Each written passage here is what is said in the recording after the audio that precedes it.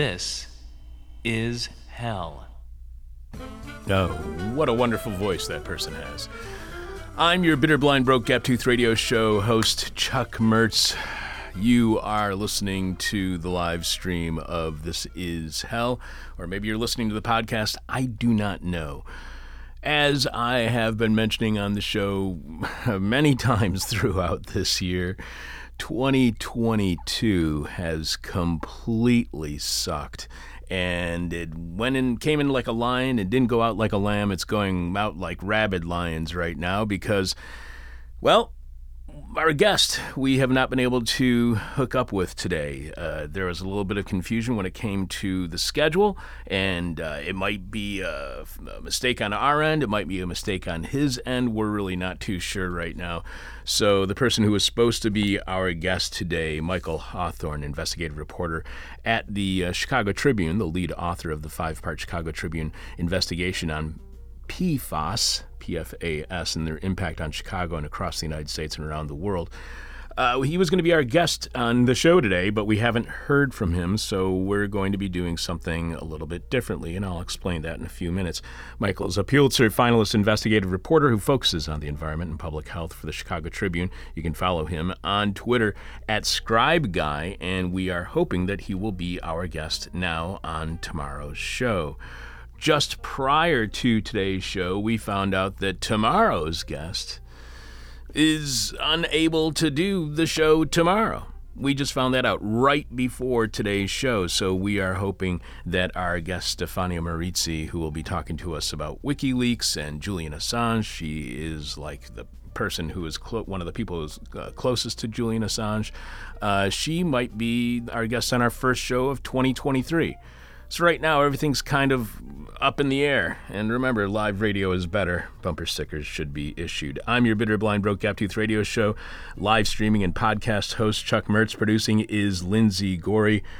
First, thank you for suggesting today's guest because Michael Hawthorne's work at the Chicago Tribune is absolutely fantastic. And you sent me a few suggestions, and it looks like some of those guests are going to be our guests early on in next year, including hopefully Devin Pierce, who wrote a book called Unmasking Autism, and I will be hanging out with my niece who is autistic over the holidays, so I'm very interested in that. So thank you for both those suggestions. Yeah, I think their name is Devin Price. Oh, is it Price? You're right. It's Devin Price. Yeah, that's exciting. Yeah. Hopefully we can find Michael. Hopefully he's okay. Yeah, exactly. So how excited are you about cat sitting for me over the holidays? I don't know. I haven't met the cats yet, so I don't really know what I'm in store for yet. But I always like to house it, It's get to see where someone lives, get to see where your boss lives. That's fun. Good word. Never refer to me as your boss ever again. I just happen to be a friend who pays you. Let's put it that way. So we're going to want you to come over and check out the place. It's pretty exciting. Our place at Christmas, you won't believe it because we do have a spectacular Christmas tree. It's a little bit over the top. Is it alive? Usually. Oh, yeah. It's alive and walking around our house right now as we speak. I think Laura is actually fighting it off as we speak. So please remind us, Lindsay, what is this week's question from hell for our listening audience? Let's share a few of the listeners' responses so far, and then we'll tell people what we'll be doing on the show today. I think this is the first time I've read this one out loud. Oh, and it's a longie. It's from Sebastian. Yeah. This week's question from hell. What tiny, normally inconsequential thing that someone does in your close proximity is the straw that breaks the pre-Christmas/holiday stress-powered camel's back, making you fly so thoroughly off the handle that you make national news? I think I'll be using a litter box during the holidays at people's homes. I'll bring it with me, and that way they'll think I'm. Hey, have you heard that apparently on the far right they're telling people right now that we are going to have to, from now on, we will all be required to tell people which furry we want to be. Well, the litter box thing, that's definitely not a deal breaker for me. I mean, compost toilets. Our guests today, we were about to talk about how polluted our drinking water is. And our It sewage has to do with system our is, sewage right. system. So we all need to have our own litter boxes in our hamster cage apartments. So. I can't believe that this PFAS is in Maggie Daly Park. It's in Maggie Daly Park. That sludge was used for the landfill for Maggie Daly Park. Hey, bring your kids down. Enjoy the toxic sludge. It's everywhere. It is everywhere. So why don't you give us a couple of the answers from our listeners before we tell people what's happening on today's show? I actually don't know if it's written down here what the last comment was. Let's see if I can remember when I was listening. I feel like I remember figgy pudding. Yes. Was that the last one? I think that was the last one. Okay, so the next up is from John T. Should I reread this question now? What tiny, normally inconsequential thing that someone does in your close proximity is the straw that breaks the pre-Christmas/holiday stress-powered camel's back, making you fly so thoroughly off the handle that you make national news? And if you don't speak English, that probably sounded like one word. Sorry. That's okay. It's a lot like German right now. John T says, brick and mortar businesses that do not accept cash, even for purchases less than $5. Also, QR codes instead of human readable menus. All right. Yeah, I feel that. QR codes, I wonder what they do to like our schizophrenic population, just like seeing QR codes everywhere. Yeah, and the other thing... What do they mean? Yeah, and the other thing for me is, I've got low vision. Unless you give me a telephone that's like 20 inches wide, I have trouble reading those freaking menus. There is no consideration for people with low vision when it comes to the Americans with Disabilities Act and cell phones. Like, for instance, I don't have a cell phone. You have to now do two-step verification on Facebook using a cell phone. So I have to use my girlfriend's cell phone number, and now Facebook has told me you can't use that phone number anymore. So I have no idea of how I can even get into Facebook right now. I'm trying to start up our old Google Voice phone number, which, if I remember right, was 773-U-by-OVA. We got it from this fertilization clinic, and it was the only one that was available at the time. So that's awesome. But yeah, it's those security measures are super ableist. I mean, those ones that ask you if they're trying to see if you're not a robot, but they make you like, what pictures have motorcycles in them? Yeah, thanks like, a lot. What if you can't see? Anyways, yeah. Exactly. They're terrible. I give up on logging into things half the time, but see, it works. Related to the question from Helen being locked out of Facebook, though, I don't know. I never contacted Kim G about winning when I was supposed to. Oh, last week? Yeah. Kim G, if you're listening right now, I will contact you. Kim, we'll get to it. Yeah, and Kim has won before, so she knows the whole rigmarole. All right, any more answers to the question? Yes, definitely. Dan K, what is the tiny, normally inconsequential thing that makes you lose the national news? I was trying to do an abbreviated version. Dan K says, wish me happy Oh, I'm sorry. I didn't click the most recent button because I remember that one was read yesterday. Yes, that was. It was people wishing him a happy Hanukkah. All of a sudden, he's going to make national news. Okay, so let's see. Figgy pudding. Did you read this one about this very long one about petroleum? From Mark S? Yeah. Yes, okay. that was fantastic, yeah, but I thought very that long. Was read. There's another very long one next, I guess. All right. From Blake EK. To gather around with friends and family for a game/puzzle, I get a feeling of impending doom and some generalized anxiety. It was my drunk mother outing my drunker younger brother during a Scrabble game to my father and their German foreign exchange student who spoke no English. At some point shortly after this, my brother accidentally exposed himself to my mother. My mom barged into the bathroom on him. In the explosion that was generated from all this sent all the guests running, and in my escape, my 69 Plymouth Valiant lost a wheel in the middle of nowhere, south of Chelsea, I think, and I had to hitchhike to a police station in the nether regions of December 25th, Michigan, with negative wind chill and blizzard with a Doberman pit bull mix. We got a ride in the back of some good folks pickup truck to the Ann Arbor police station until a friend in Cleveland was able to pick me up. It was a long half hour on Route 23. Wow. Wow. Wow. And he didn't make national news for flipping out from that? That's pretty impressive. I'd think he already had made national news. Any more? Yes. Kibby N says, my housemate whistling all over the house. My response is so hysterical, I'm worried it'll become historical. That's pretty good. Whenever there is like pop Christmas music that we stumble across for whatever reason in my household, my girlie loses it. She cannot take it. I respect that. If it's Christmas music that was written after, say, 1900, she does not want to hear it. Yeah, it's like, get something original to write about. Stop writing about Exactly. Christmas. I feel the same way. Yeah. There aren't enough Memorial Day songs. Yeah, that reminds me, though. This one reminds me. The only thing I thought of for this question was, like, my old roommate used to, like, clear their throat frequently. Ugh. I didn't really know why. They weren't, like, sick or anything. But every time, it was just this little noise. Like, it really... I was about to lose it, like, every time. That was bad. That was the worst. I've kind of, like... And you didn't make national news. No. Congratulations. No, actually, that was one of my better roommates. The relationship, I miss that roommate. It sounds like you've had great roommates. I haven't had that many roommates. I've only ever lived, like, with one other person at a time, and now I live alone. So there you go. There's quite a bit more. We can read a couple more.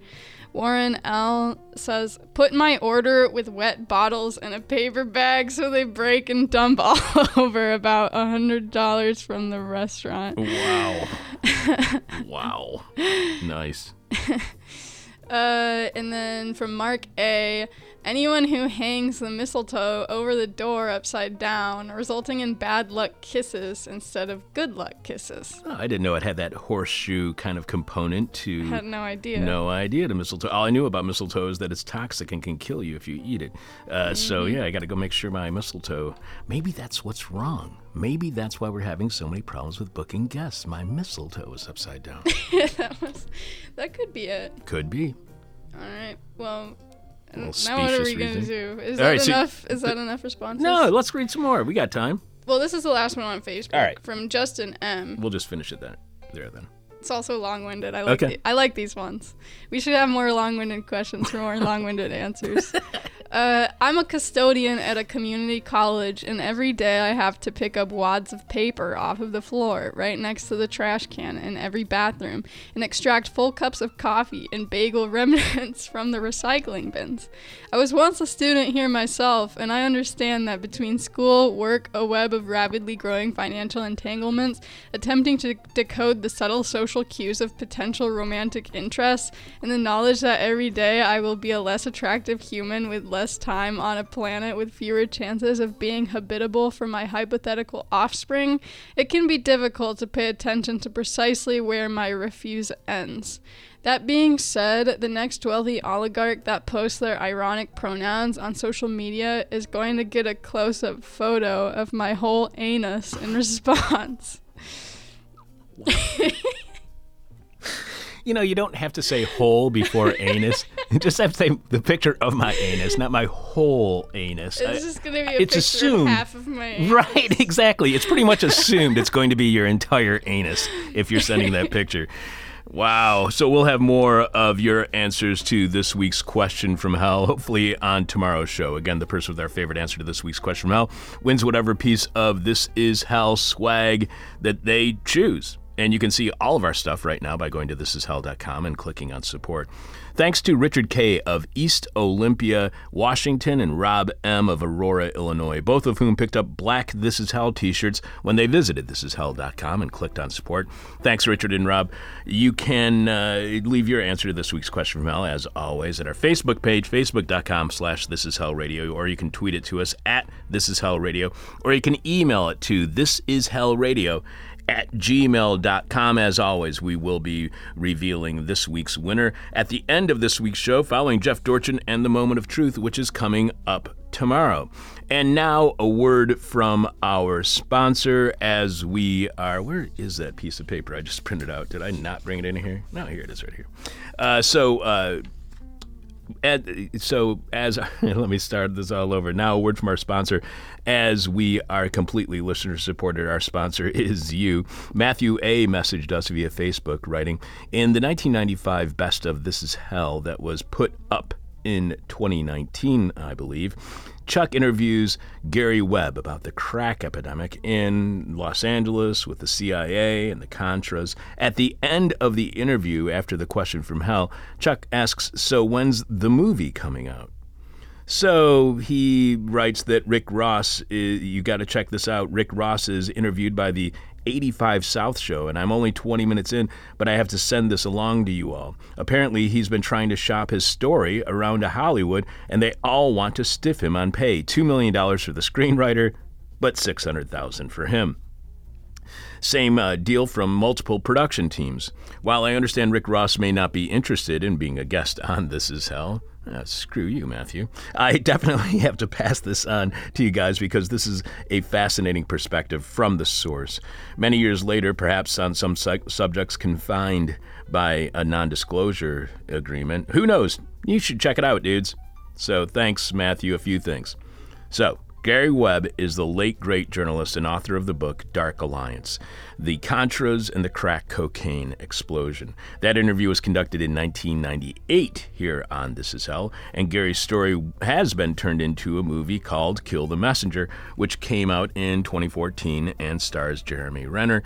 And I cannot watch it because I know what ends up happening with Gary, and it's an incredibly sad story, and I just don't want to have to go through that, to be honest with you. I get a little bit triggered, if you will, when I start watching that movie. So there was a movie based on Gary Webb's perspective of it, but not Rick Ross. As for Rick Ross, Freeway Rick Ross was sentenced to life imprisonment under the Three Strokes Law in 1996, 2 years before Dark Alliance was published. Rick Ross was one of the main sources for Gary Webb's book. Freeway Rick was convicted for purchasing more than 100 kilograms of cocaine from a federal agent in a sting operation. Later that year, a series of articles by Gary in the San Jose Mercury News revealed a connection between one of Ross's cocaine sources, Danilo Blandon, and the CIA as part of the Iran-Contra affair. Ross eventually discovered a legal loophole that would lead to his release. Ross's case was brought to a federal court of appeals, which found that the Three Strikes Law had been erroneously applied to his case and reduced his sentence to only 20 years. He was released from prison in 2009. And yes, Matthew, I will check out Rick's interview over the holidays, and maybe we can get Freeway Rick on the show. Earlier this week, we mentioned how we will be playing the Best of 2022 starting Monday, December 19th, and going through the first week of 2023. We asked you all to send us your favorite episodes, what you believe are the best episodes of This Is Hell, or your favorite guests. Like everything here on This Is Hell, this is about you. When we do the listener appreciation party, it's to show our appreciation for you, and we want you to program the next 3 weeks of shows because we want to make certain that these are your favorite interviews of 2022. Braden S. contacted us with my picks are Sanctions Are a Weapon with Nicholas Mulder, Not a Riot, Race Massacres and Capitalism with Dre Cummings and Calvin Graham, When Pregnancy Becomes a Crime with Kate Mann, Disability is Everyone's Problem Someday with Laura Malden. I loved all of these. So thanks, Braden. And 2022 has been so weird for me that all of those seem like they were from years and years and years ago. But I concur, Braden. Those were some of our best interviews of the year. You know, a lot of people are like, oh, you know, there was the time before the pandemic. Since the pandemic, I can't really remember anything before the pandemic. It seems like there's a pre-pandemic years and then the post-pandemic years. For me, that's how 2022 is. It's all kind of a blur, and anything before my surgery in February is like this weird time of the pandemic, which is completely different from anything that happened in 2019 or any other year in my life. So I'm going through this weird time issue, and all of those interviews, I can't believe that they actually happened in the last year. Mark A. also shared his favorites, writing that he would, or his best of 22 include our interviews on Iran just recently, East Kentucky, which was a fantastic interview. Now I'm forgetting his name, but a fantastic interview about the flooding that happened there. Disability is everyone's problem. That's the Laura Malden interview. Pregnancy, that's the Cape Mann interview. Child welfare, and I got to go back and find out who that guest was. Sturgis. Yeah, everybody loved that interview when we did it, and I thought for sure that was like in 2020. Flint Taylor, who was just recently on, and joined us during office hours last week, which was a blast. And conversations with writers from Black Agenda Report are always super, so it's hard to pick. SLS gives us their 2 cents, writing, "This doesn't answer your question, but my favorite of your monologues was probably the Patreon episode about the now shuttered Bangkok Inn and your relationship reflection." What we're going to do over the holidays, we didn't really think about this until SLS sent this in to us, is we are going to take a couple of things from behind the paywall. The Patreon paywall, and play them during the holidays. So maybe that will entice you into being a subscriber to our Patreon page or whatever shows at patreon.com/thisishell. And we just got this in from, oh geez, I didn't even write down their name. I feel so embarrassed now. Anyway, they send that their favorite interviews for the 2022 were Prophet Uber Alles with Dean Starkman. Disability is everyone's problem with Laura Malden. Boy, that is definitely going to be played because that's the third person who's told us they want to hear that. Lessons from the Cold War with Penny Von Eschen, which I really enjoyed. And Guilty Until Further Notice with Daniel Medved. So we're going to play some of those as well. Keep sending in your favorite interview guests, and who knows, maybe we'll be playing your favorite interview during our upcoming Best of 22 shows, which will be airing throughout the holidays. Let's see, what else did I want to mention here before we find out from Lindsay what else is going to be happening on today's show? I think there was something over here. Let me check real quick. Probably not. Oh, let's do Rotten History, and then we'll get to what Lindsay is going to play. It's time for Nasty, Gnarly, Nauseous, Naughty, Nerdy, Icky, Drippy, Sticky, Goopy, Gloppy, Globby, Gory this week in Rotten History on December 12th, 1948, 74 years ago this week, in what was then the British colony of Malaya, now the independent nation of Malaysia, because the British Empire could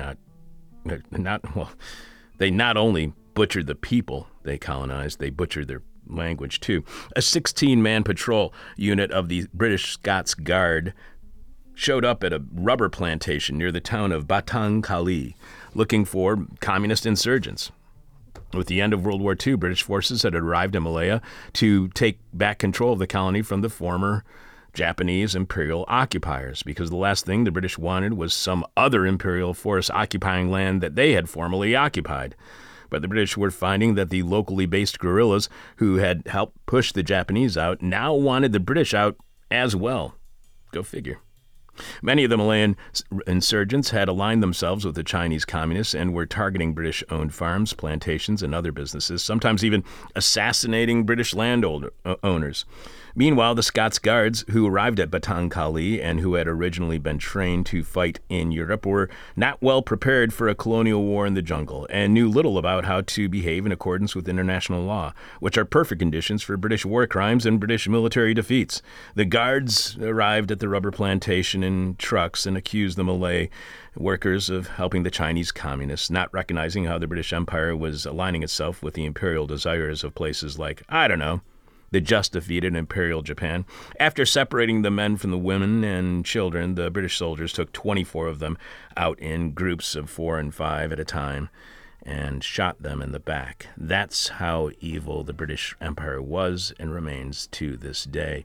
Then the Scots Guards set the village on fire because one war crime wasn't enough for them. Years later, the local women who witnessed the massacre would recall finding their men's corpses horribly mutilated with heads cut off and genitals crushed. Yep, that's the British Empire, all right. A British government investigation in 1949, the year after the event, claimed that the murdered men had resisted arrest and found no wrongdoing on the part of the Scots Guards. Because for the British Empire, there is no wrongdoing in shooting people in the back or mutilating, decapitating, and castrating them posthumously. 21 years later, in 1970, a new inquiry I hated that band. A new inquiry concluded that too much time had passed and too little evidence remained to support any claim of a massacre. Apparently, the new inquiry did not have access to the history Ronaldo Magaldi does when researching and writing rotten history.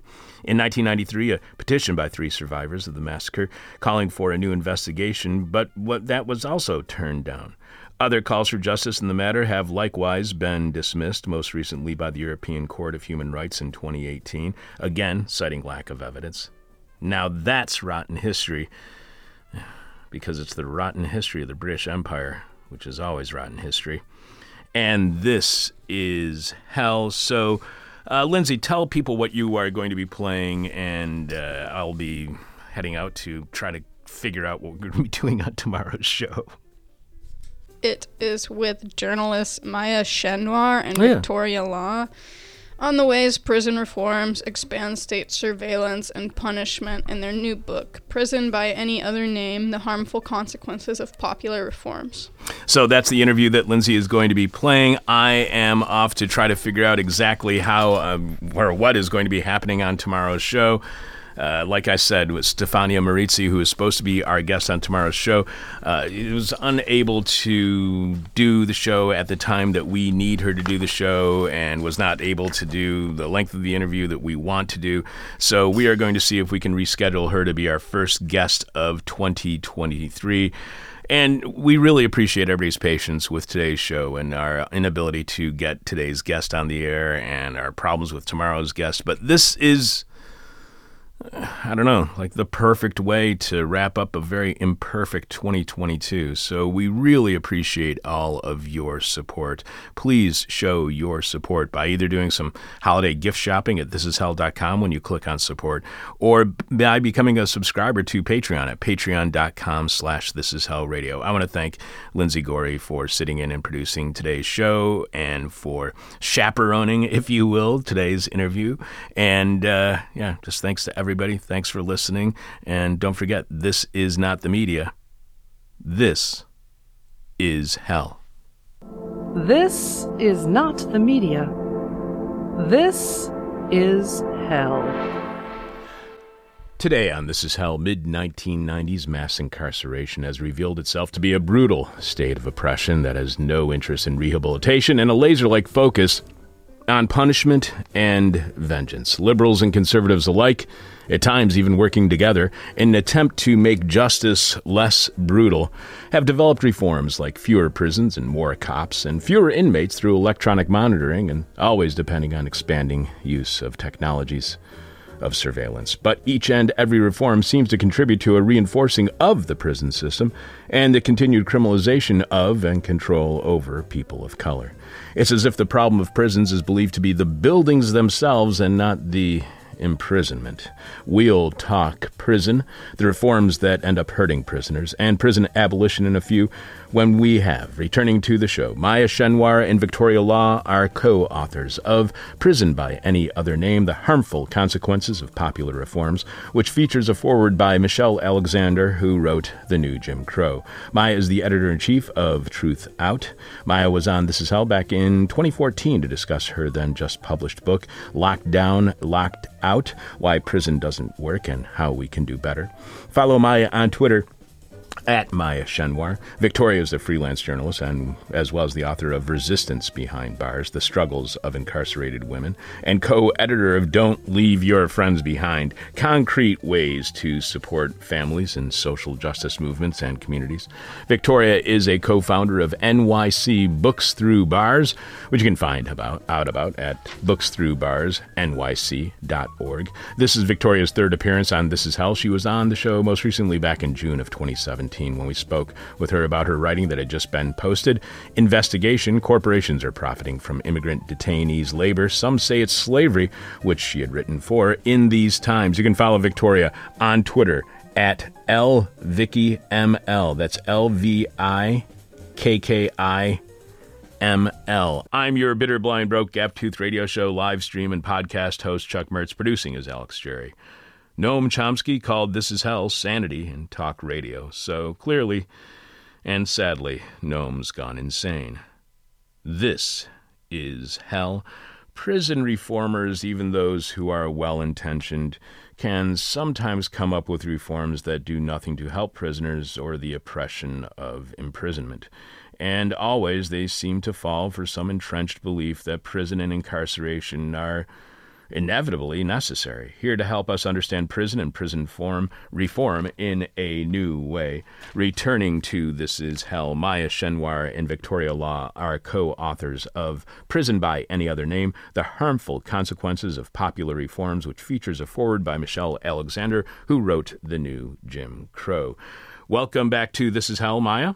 Thank you so much, Chuck. It's good to be here. Maya is the editor-in-chief of Truth Out. Maya was last on back in 2014 to discuss her then just published book, Locked Down, Locked Out, Why Prison Doesn't Work and How We Can Do Better. Maya is the co-editor of the anthology, Who Do You Serve? Who Do You Protect? And welcome back to This Is Hell, Victoria. Thanks for having us, Chuck. Victoria is a freelance journalist as well as the author of Resistance Behind Bars, The Struggles of Incarcerated Women, and co-editor of Don't Leave Your Friends Behind, Concrete Ways to Support Families in Social Justice Movements. You can find out more about Maya by going to truthout.com. And Victoria is a co-founder of NYC Books Through Bars, which you can find out more about at booksthroughbarsnyc.org. Let's start with you, Maya. Michelle Alexander writes in the foreword, Prison by Any Other Name investigates the kinds of reforms that initially appear to be a step in the right direction, but are in reality leading us somewhere we don't ever want to go. Unfortunately, many of the alternatives to incarceration being embraced today will likely worsen the lives of the very people and communities that many reformers aim to help. In my view, Michelle writes, most concerning is the rapid spread of technological fixes to our supposedly broken system. In our zeal to make some progress in the fight against mass incarceration, many well-intentioned reformers are wittingly or unwittingly converting homes, neighborhoods, and entire communities into high-tech digital prisons. Maya, where do you see fault in the reasoning that leads one to want to reform policing, reform justice by creating a surveillance state? What explains supposedly a very well-intentioned reformer's belief that mass surveillance is somehow a solution to the problems of mass incarceration? So I think that we have to look at the logic beneath some of these reforms and think about how that's translating into what they look like in practice. So instead of shrinking the system, a lot of these reforms are operating in terms of replacement. So they're saying, if we can't put so many people in a cage called prison, we have to find a different kind of cage to put them in. So what Michelle Alexander is referring to, for the most part, is that there's been a real expansion of electronic monitoring over the past decade and a half. And basically, electronic monitoring means house arrest, putting an electronic shackle around someone's ankle and forcing them to stay inside, aside from pre-approved departures. In 2005, we had 53,000 people on electronic monitoring around the country. And then recent estimates have actually put it around 200,000 people. So this is rapidly expanding. And I think that what people sometimes don't understand about this type of surveillance is that it's actually a type of confinement. People on monitors need to get pre-approved permission just to leave the house. And it often isn't granted. So people are sometimes faced with an inability to get emergency medical care, to visit friends and family, to go grocery shopping, just the most basic things. One person we interviewed said she couldn't even take the garbage out, which was at the end of her housing complex. And of course, many people prefer electronic monitoring to prison because you're at home. But that doesn't mean that it's good. And I think that this is one of the things that we have to get our head around, that just because something might be slightly better than the institution called prison doesn't mean it's good. It's still oppressive. It's still a form of a cage. The penalty for violating electronic monitoring is often reincarceration, jail or prison. And so it actually becomes a driver of incarceration in many cases, because it's so easy to violate the terms of electronic monitoring. And so very often people are sent right back to incarceration.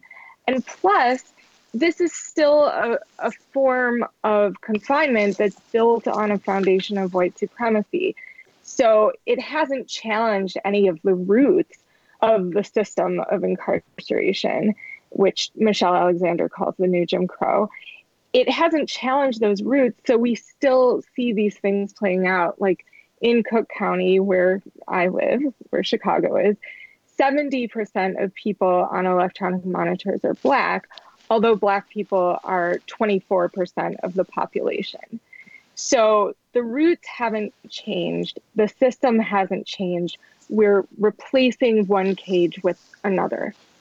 So, Victoria, the other thing about home arrest and monitoring is it's cheaper than running an entire prison, more cost effective, too. How much, if any, impact does the fact that making our homes into the prison, that it's cheaper and running prisons leads to reformers embracing this kind of surveillance state? Are reformers either seduced by or revealing a prioritization of cost in their reforms? In some cases, yes, and in some cases, no.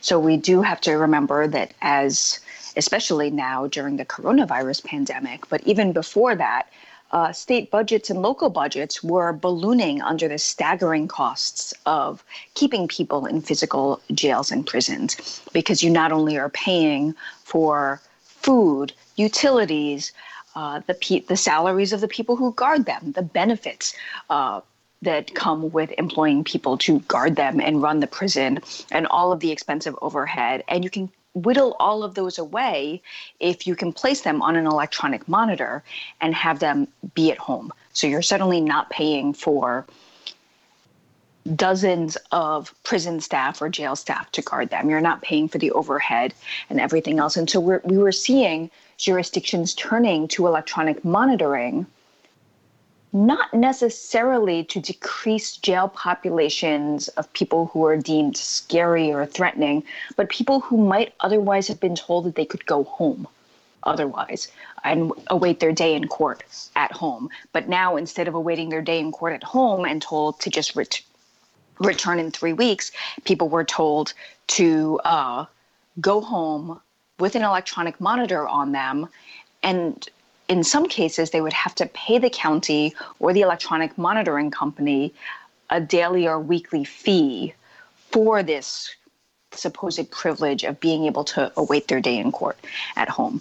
So part of it is cost savings, but part of it, too, is just this idea that you could put people under some sort of coercive control, whereas in the past you might not have put them under any sort of supervision or surveillance at all. We've seen this with the coronavirus pandemic in jails and prisons, where in Cook County, Chicago, where Maya is, and also in Wisconsin and other jurisdictions, judges were ordering people to be released from jails, which were coronavirus hotspots, not on their own recognizance or with a set of conditions that would just say you're not allowed to have contact with your alleged victim or you must be home by this time, but ordering them to be released on electronic monitoring. And that meant that when Cook County ran out of devices, people just stayed in coronavirus-filled jails until a device became available, even though a judge had said that they should be released. So what we're seeing is an expansion of the ways in which the state can put more people under control and a widening of the carceral net, in addition to the local jurisdiction or the state being able to save a few pennies here and a few pennies there. Sure, that's about cost saving. Let me just follow up on that with you, Victoria. Is this also about profiteering? Are monitors an outcome of market solution and privatization of prisons? If we look at the costs of monitoring and the privatization, BI, for example, which is one of the largest electronic monitoring companies, was bought by GEO Group, one of the largest private prison companies in the world, and actually has the contract to put electronic monitors on people who might otherwise be in ICE detention. But what we're seeing, we should look at it as not these companies are driving mass incarceration, but these companies are finding ways to profit off of mass incarceration. There is a giant ballooning system of carceral control, whether it be physical prisons that a private company like Geo Group runs, or electronic monitoring, which is something that BI has a large market share of. And then these are companies that say, how can we feast at this trough, and how can we continue to make sure that people get funneled through? So you see them lobby for more punitive restrictions and more punitive laws, and ordinances that criminalize more and more people. And you're seeing jurisdictions and politicians who don't want to be seen as soft on crime buying into this logic of, yes, people need to be under some sort of coercive control, instead of what are the underlying needs that people need in order to not be caught in a criminalized web. So it is much easier. It is a much easier solution from a political standpoint and a market standpoint to slap an electronic monitor on somebody or to place them in a jail and perhaps sentence them to prison than to look at the underlying causes of why somebody might have done something that was illegal in the first place. Maya, you were touching on how free you really are when you are under house arrest, when you are on a monitor. What happens to the concept of home once one is on a monitor and under house arrest? For instance, have you ever found those who have been under house arrest to have a desire to, like once off their monitor, to move because they now think of that house, that structure as a prison? So what happens to your concept of home when it does become a prison? Well, I think that one of the things that we have to keep in mind around these questions is that very often the person on monitoring is not the only one in that home. Very often people have children, have partners, and those people are often affected. And so the whole concept of home is shifted for many different people. And particularly one of the things that we heard and one of the things that we continually see in the research is the ways that children are impacted by monitoring. So, for example, people with young children, of course, those children will start questioning, will start asking, like, what is happening? Why can't my mother take me to the park? Several of the people we interviewed actually spoke about not being able to take their children to school, to the park, just the most basic things that you think about doing with your child. And beyond that, it really bred a sense of fear in children.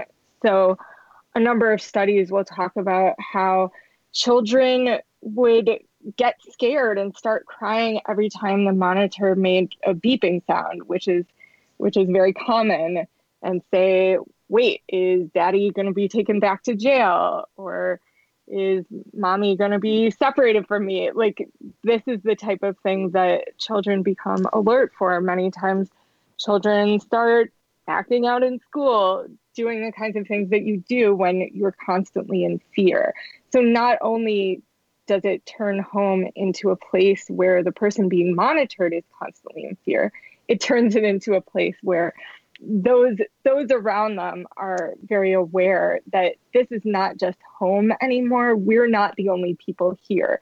There's also this constant eye of the state basically infiltrating this space that ordinarily would be, kind of sacred and private and at least your own.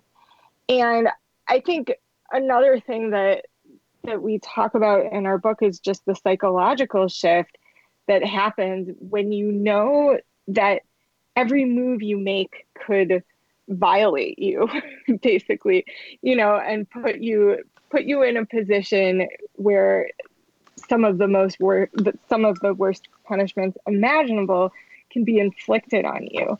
And I'm talking about jail and prison, of course. And so I think sometimes the system is perceived as a blessing or a gift. Hey, look, all you have to do is sit around at home instead of being thrust into a cage in a dungeon. But really, it's just reshaping what the home is and what your mindset is. on a day-to-day basis. And I think that we can see this in the number of people who are actually sent back to prison from monitoring. So the story that opens our book in the first chapter is that of Colette Payne, who's from Chicago. She was a mother of two when she was put on her monitor, and she ended up going back to jail. And it was partially a sense of, just desperation and confinement and isolation that drove her back to the addiction that initially got her arrested in the first place. And we see this playing out again and again, that it's not just that the terms of confinement are very restricting and it's so easy to violate them.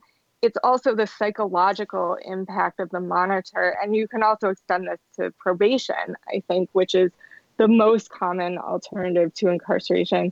The psychological impact of all those restrictions and the way in which you're just not able to live the life that you want to live. So it's much, much more difficult to get a job, which is something that you might be able to get pre-approved permission to go to. It's very hard to get a job in the first place if you're on a monitor or on probation. It's hard to do these basic things that we try to do to build a meaningful life, which is ultimately one of the most important things you need to prevent you from going back into jail or prison. So I think these are some of the things that we need to look at in terms of just concrete impacts on people before we jump to the conclusion that the alternative to incarceration must be a type of surveillance. Maya, let me follow up on that, because in your book you write how in 2005 your sister was arrested and sent to juvenile detention for a drug offense. Over the next 14 years, she served 7 more sentences in jails and prisons, all for offenses related to her heroin addiction. Is monitoring and house arrest, is that the state abandoning the entire concept, the entire idea of rehabilitation altogether, and leaving justice as nothing but a system of punitive vengeance? Or is this more so the state actually working in opposition to rehabilitation, not even allowing the prisoner to have access to drug treatment, which is a key part of rehabilitation, as drug addiction is a main driver of recidivism? So is monitoring the state just essentially admitting to abandoning any concept of rehabilitation?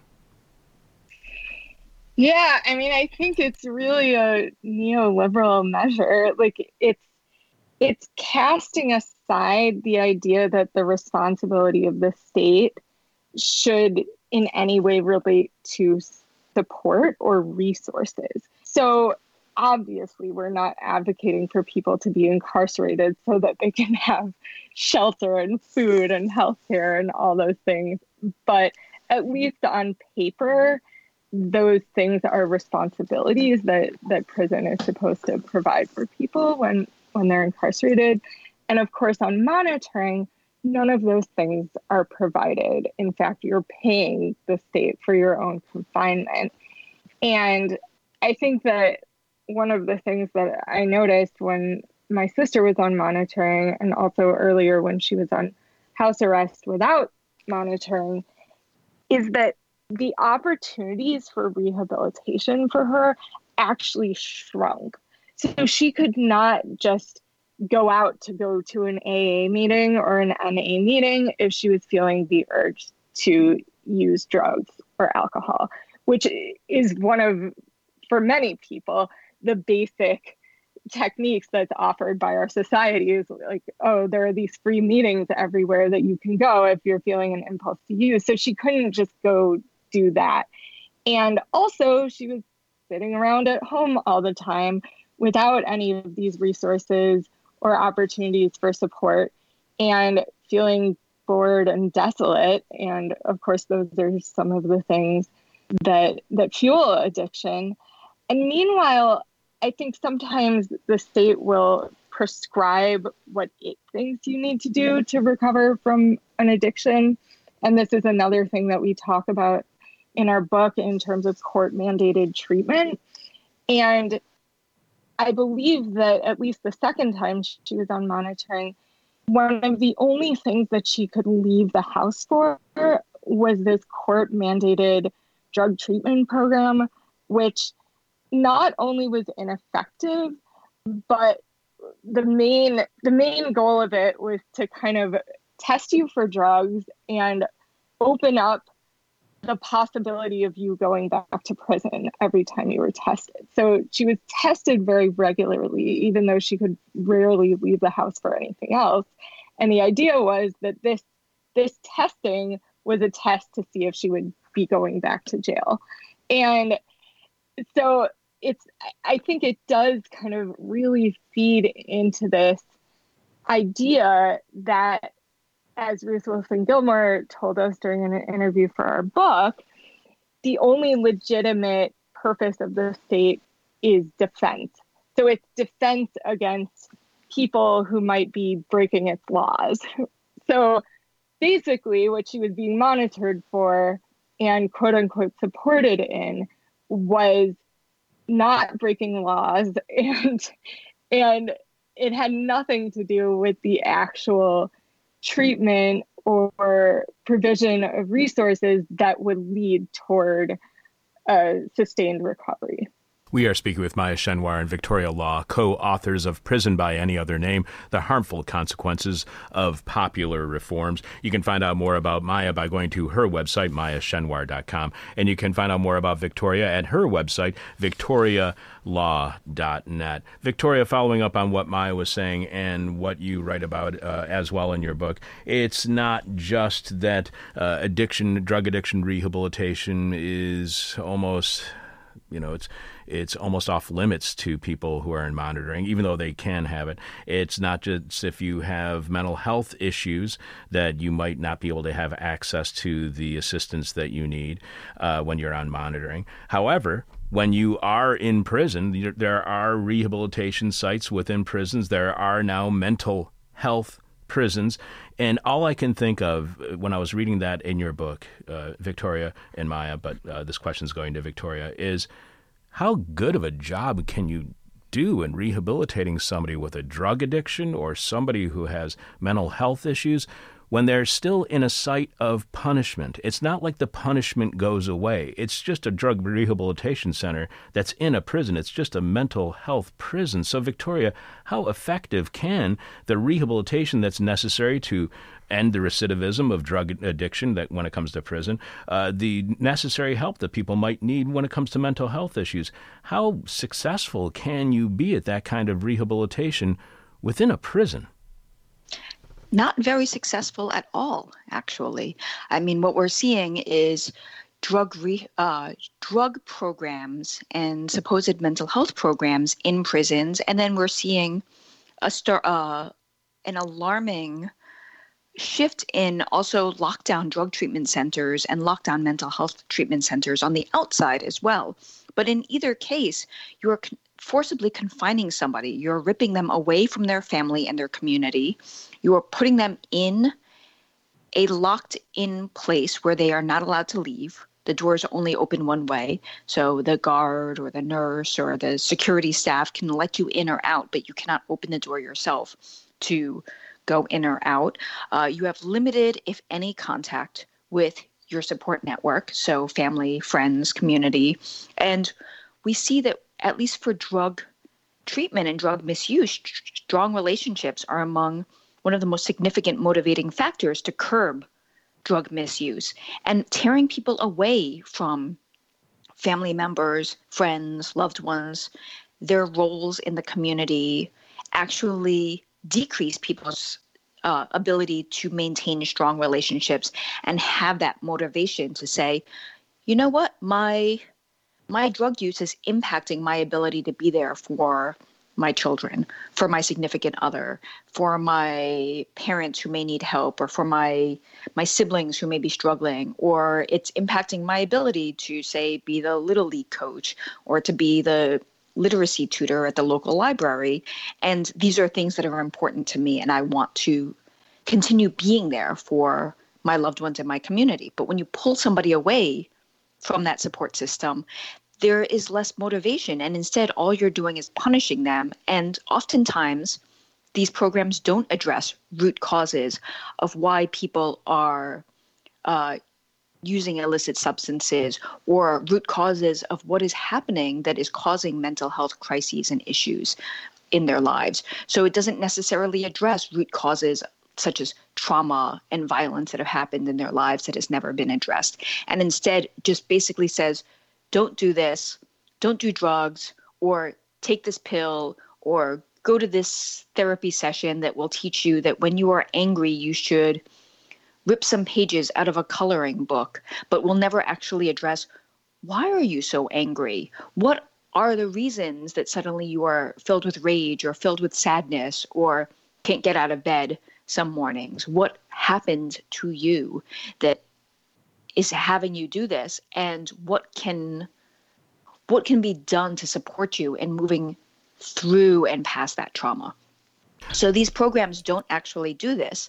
And then inside prisons, we also have to remember that these programs are very scarce and they are subject to all of the prison rules and restrictions. So during the coronavirus pandemic in jails and prisons across the country, programs stopped. People were either locked in their cells or locked in their housing units 23 to 24 hours a day, supposedly to stem the spread of coronavirus. And that meant that the handfuls of people who were able to access drug treatment programs or some sort of mental health counseling or group therapy suddenly were unable to do so for a period of time that is indefinite, because the programs will start after 3 weeks of lockdown or after 3 months of lockdown. It's your program has stopped. No outside staff or volunteers are allowed in except for those who are correctional officers and people needed to maintain the running of the prison. But all program volunteers have stopped. All teachers have stopped coming in, and you are left with nothing but your thoughts and your worries about contracting coronavirus, your worries that your loved ones or your family members outside might contract coronavirus, and nothing to help you get through this. In the meanwhile, drugs are very rampant in many jails and prisons. So it's not that you're sitting there and there is not the ability to access drugs while you are in jail or prison to help alleviate these fears. So what little supports people are given, or what little opportunities to participate in drug treatment or drug programs, however not helpful they might be, are torn away. And at the same time, there is still the pervasive presence of drugs in all of these places.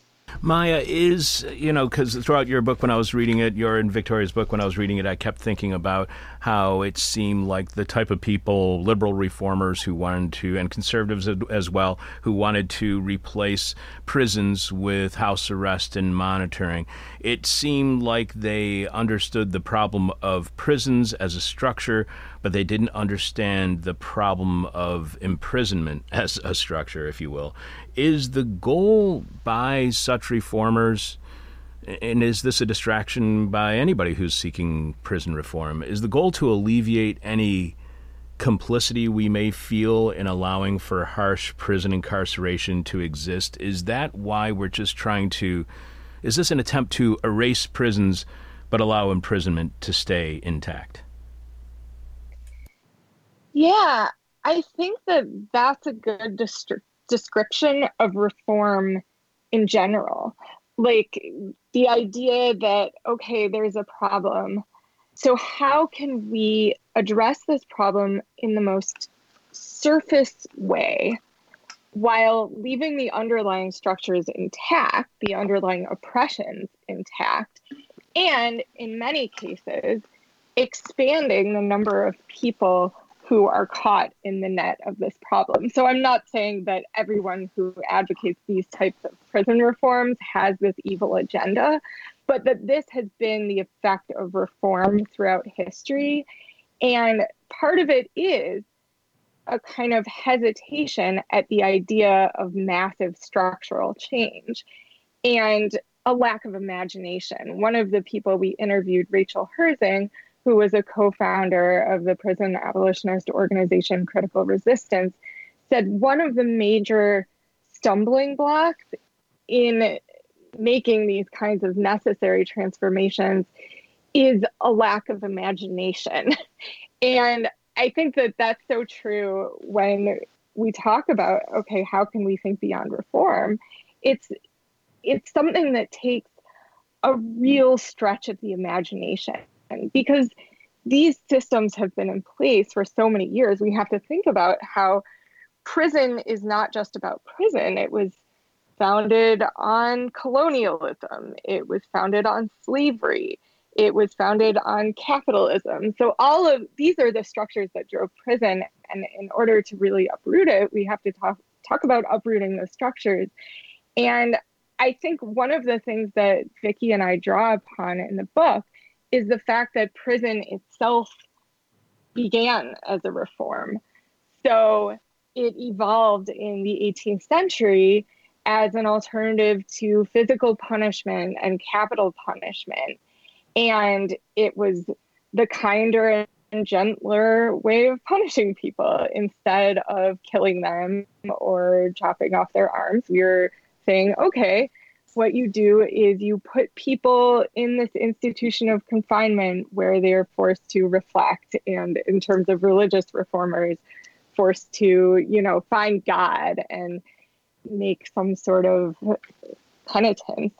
The origin of the word penitentiary is penitence. So that was a reform. It didn't challenge the underlying structures that were leading people into being punished in the first place. It was reforming punishment. And I think that's what we're seeing right now too with many of these proposals, is a reforming of the system in its own image.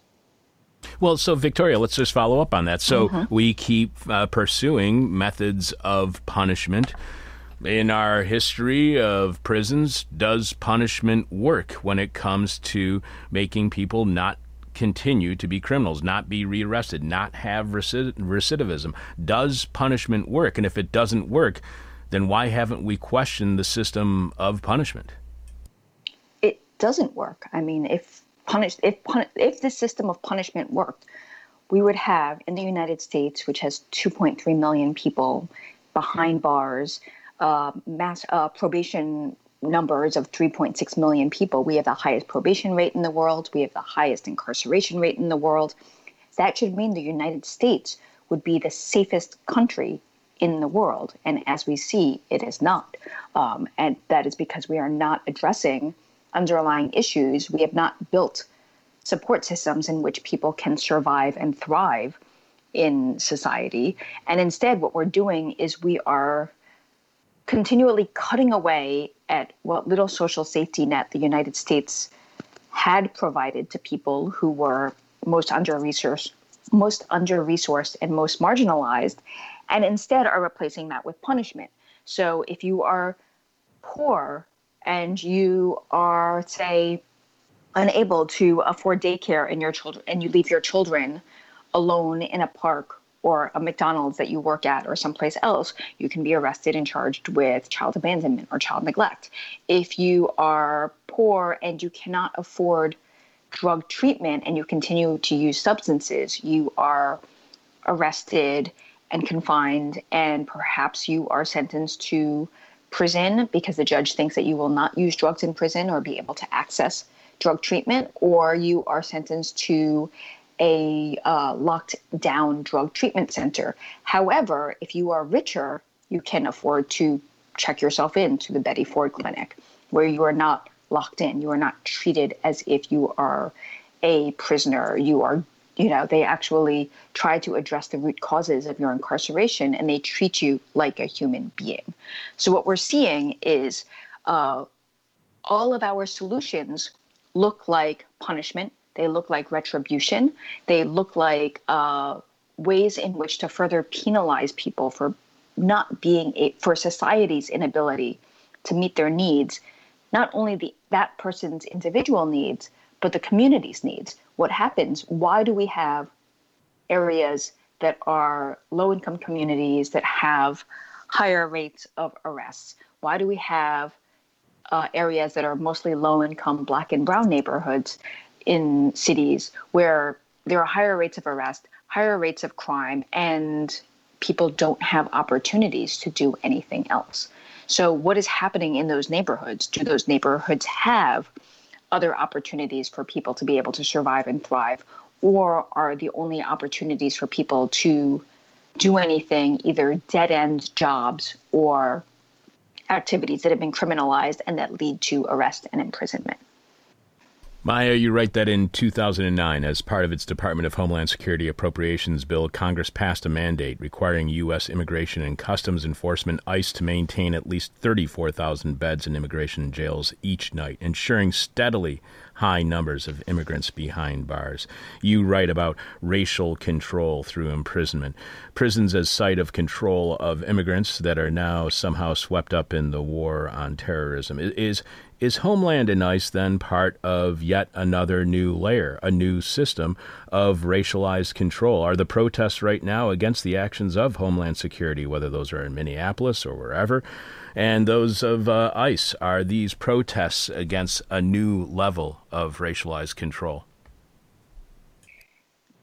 Absolutely. I mean, I think that we need to look at these systems not as separate and not as isolated in terms of how they interact with racial control, but as like all a part of a larger system built on white supremacy. And we know, of course, that prisons evolved out of slavery. Many people have seen the documentary, The 13th, about the 13th Amendment and all of the ways in which the prison that we know today is actually in part traceable back to the institution of slavery. But also prisons and policing emerged out of other institutions of white supremacy. So one of the things that we talk about in our book as we connect policing and prisons and their evolution and how many of these alternatives actually fall under this rubric as well. Policing in prisons evolved out of indigenous genocide. So many of the original police were actually vigilantes who were participating actively in indigenous genocide. They evolved out of vigilantes policing the border. So the Texas Rangers participated in both indigenous genocide and kind of an early form of border policing and targeting Mexicans and all of these things.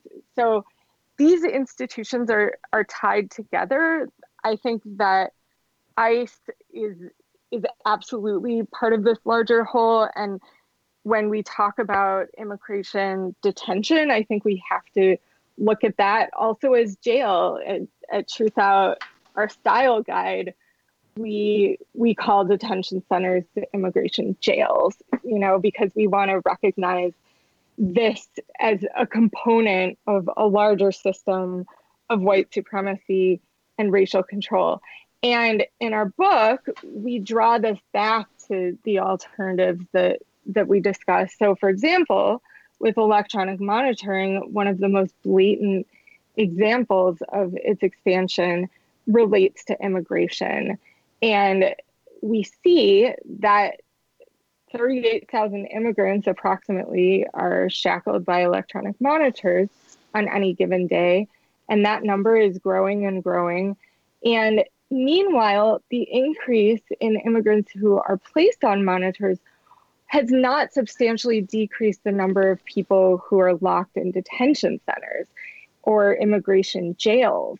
And so it's really an expansion. It's an expansion of the control of immigrants. It's an expansion of the control of marginalized people in general. And the system is just reaching its tentacles further and further out. And I think one of the things that we're hoping to do in our book is look at the very, very wide range of systems that are all interlocked and all built on these racist and capitalist foundations. So that it's not just about eliminating prisons. It's not even just about eliminating policing. It's about looking at those undergirdings. And this is why we covered such a wide range of different systems in our book. We look at how some of the systems of social work and some of the systems involved in our medical industrial complex are tied up with the same racist foundations that prisons are built on. We look at how mental health treatment institutions, as you mentioned earlier, grew out of some of those same roots and continue to kind of reproduce systems of white supremacy. So I think that this is kind of a challenge to think about how all of these interlaced institutions need to be questioned. But it's also essential because one of the things that young Black abolitionist organizers are calling us to do right now is to challenge the way in which all major U.S. institutions are built on structures of racism, that this country was founded upon slavery and indigenous genocide. And so really in all of our institutions, and in our book we talk about schools quite a bit as well, we need to be looking at those underlying causes and also looking at how they manifest just on a day-to-day basis. And so right now, when organizers are challenging school policing, they're not just challenging the presence of uniformed officers in schools, but they're also challenging the way that racism is baked into the operation of our school system. One last question for each of you. We have been speaking with Maya Schenwar and Victoria Law, co-authors of Prison by Any Other Name, The Harmful Consequences of Popular Reforms, which features a foreword by Michelle Alexander, who wrote The New Jim Crow. You can follow Maya on Twitter at Maya Schenwar, and you can find out more about Maya at her website, Maya Schenwar. Victoria is a co-founder of NYC Books Through Bars, which you can find out more about at booksthroughbarsnyc.org. And you can follow Victoria on Twitter at LVIKKIML, LVickyML. Find out more about Victoria at her website, victorialaw.net. One last question for each of you, and as we do with all of our guests, our final question is the question from hell, the question we hate to ask, you might hate to answer, our audience is going to hate your response. Let's start with you, Victoria. You write, the image of the prison industrial complex brings to light the web of punitive systems targeting people who are marginalized by race, class, gender identity, disability, or immigration status, and who are considered to be simply a surplus to society. It's what Henry Giroux has called on our show many times, the disposable part of our society. Mm-hmm. What is the impact on our humanity when we have this sense of humans who are a surplus, who are disposable? For those who, like yourself or me, who are absolutely opposed to this kind of system, sickened by it, and for you, a person who works hard to abolish it, how does unavoidable public complicity within a system that is out of our control affect the way that we view humanity? Does our prison system make us all, to some degree, a little bit more inhumane? Yes, it does. It tells people that we can dispose of problems by locking them into a somewhere else, whether it be a jail, a prison, an immigration center, a lockdown treatment center, someplace away from us, rather than addressing community safety and community needs. And what it does is it says some people, particularly people who are Black, brown, low income, otherwise marginalized by their gender identity or their sexual orientation or anything else, are just problems that should just go somewhere else. And we as an American society are very good at allowing solutions to be posited as, let's just put people elsewhere. Let's get them out of the streets, out of the communities, and away from us, rather than saying what happened here and what harms have happened and what are the needs of everybody who are involved. So yes, I think it does chip away at our humanity and makes us less accountable to each other. Maya, how much do you fear that the outcome of the uprising against racialized police violence will be the kinds of reforms that take justice in the wrong direction, despite any good intentions of the reformers? To what degree do you fear that it's just going to be more of the liberal kind of reforms of continued punishment, continued surveillance, and things like house arrest and monitoring? How much fear do you have that that's going to be the outcome of the protests against the murder of George Floyd? I'm actually really hopeful in this moment, which I hardly ever say. But thank God, by the way. Just thank you very much. I appreciate it. But really, the demand that organizers are currently issuing to defund the police, I think, is a fundamentally non-reformist demand. It's a demand that calls us not only to reduce the size and reduce the scope of the prison and policing system, which of course extends to all these other reforms that we've discussed, but it's also calling for a massive reprioritization of society.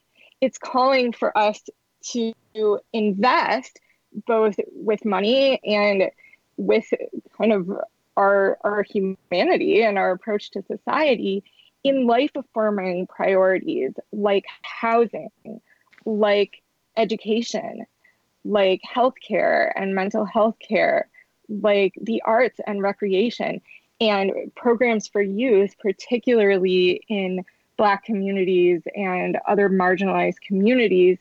And so to me, these calls are actually revolutionary. They're not saying, okay, we should replace police with so-called community policing, or we should replace police with private police.